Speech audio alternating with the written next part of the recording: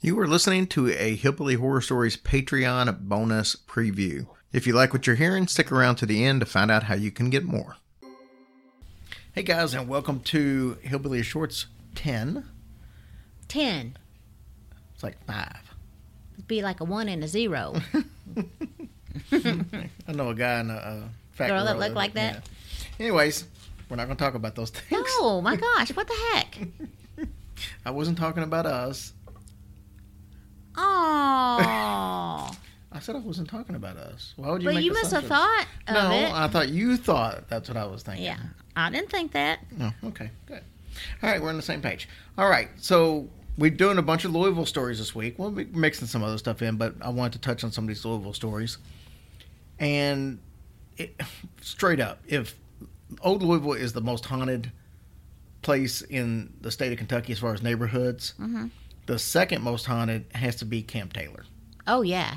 And you know where Camp Taylor is, right? I do. If you're anywhere from Louisville, if you visit Louisville, it's basically in the same area as where the Louisville Zoo is. It's kind of across the street, but that's Camp Taylor. In 1917, Louisville beat out several other nearby cities and became a large military training camp. That's what Camp Zachary Taylor was. It had 1,500 buildings and had over 2,000 acres of farmland that it was built on. So what most people in today would think of the neighborhood as Camp Taylor, there was way more of it back in the day. This went all the way down to Eastern Parkway, basically. Oh, wow. Yep. And I know people from out of town they don't won't know. get the Yeah. Eastern Parkway reference, but I mean, it was what most people consider this is probably about 4 times as big as what most people think the actual neighborhood is now. It was chosen because it was only about an hour away from a pretty large artillery range that would soon become known as Fort Knox. Yeah. And you know, and that kind of surprised me because that said 1917, and it wasn't even Fort Knox yet, and I just thought Fort Knox had been there way longer than that for some reason. Well, how do you know when Fort Knox was there? No, but I mean that said 1917, and it was soon to become Fort Knox. So anyway, Camp Taylor was a highly sought after location for soldiers, mainly because the soldiers that were there would write about the how good the accommodations were. They had hot meals and laundry service, which would have been a big deal back in the day. So unfortunately, the camp wasn't immune to the disease. Oh, yeah. Between 1917 and 1918, the flu pandemic hit Camp Taylor really hard. Many think that this is the reason for all the paranormal activity that got there today. Around 1,000 people died of flu in a 3-week period. Oh, my gosh.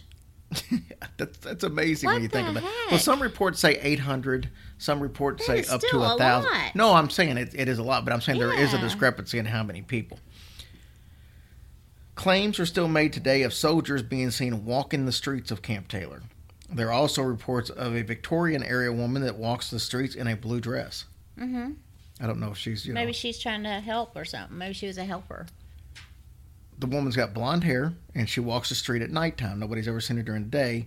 She apparently has an icy glare, so when people see her, she's kind of just staring at them like, mind your own damn business. Oh, yeah. I think it's probably because those dresses that they wore back in Victorian time were uncomfortable, and I'd hate to be stuck in one of those for eternity. Yeah. That's just my thoughts that's on it. very true.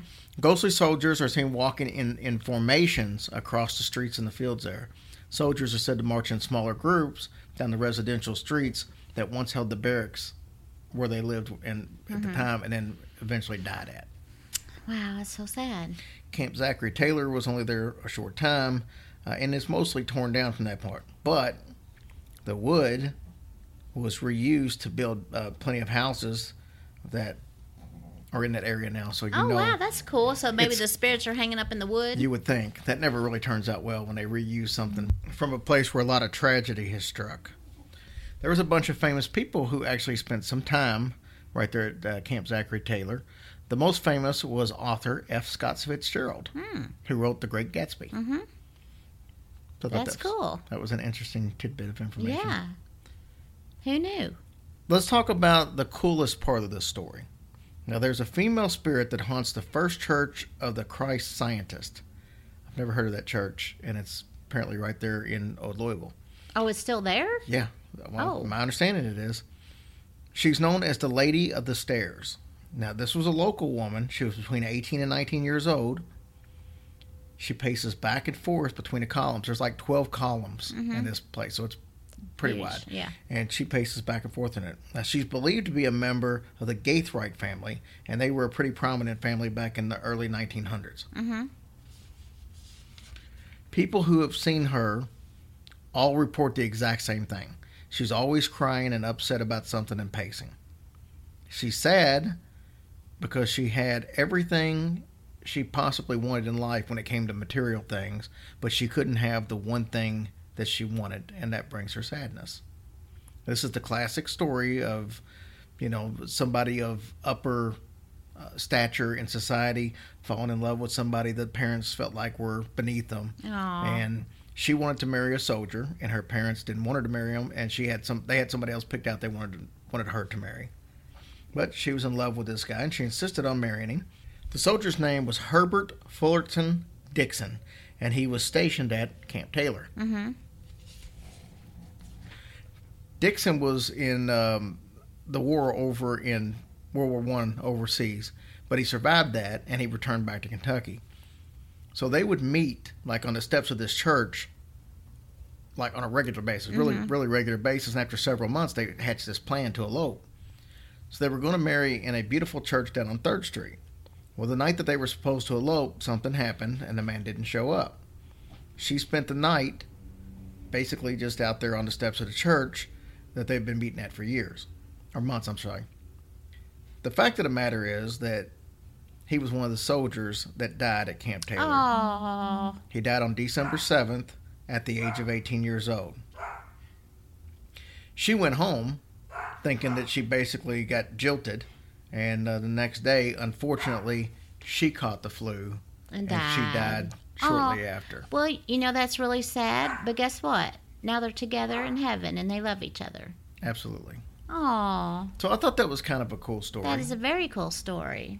Gosh, man. And see, now you know stuff about Camp Taylor you probably even I knew had no before. clue, right. And Zachary Taylor, it was named after President Zachary Taylor. And there's a kind of a cool story about him. Really doesn't apply to this, but Zachary Taylor was president of the United States, and he's from Kentucky, actually from Louisville. Yeah. He's buried in Louisville at Yes. Cave Hill Cemetery. Yep.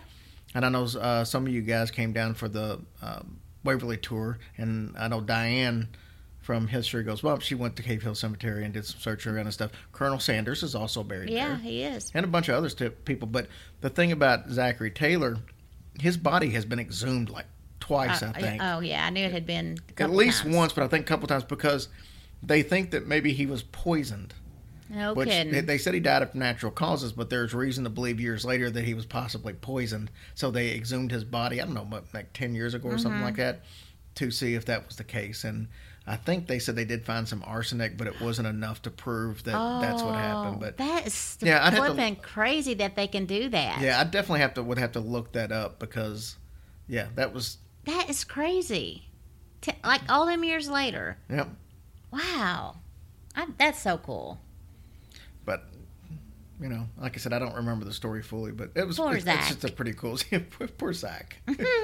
Guys, thank you so much for listening. That was episode 10, and we'll be back tomorrow with To episode do it again. 11. Ooh, I did a rhyme. Bye, guys.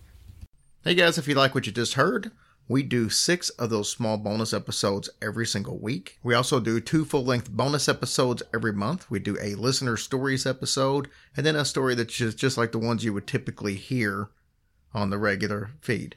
If you're interested in supporting us on Patreon, just go to patreon.com and look up Hillbilly Horror Stories, or go to hillbillyhorrorstories.com and there's a direct link right there. Thank you guys so much for what you do for us.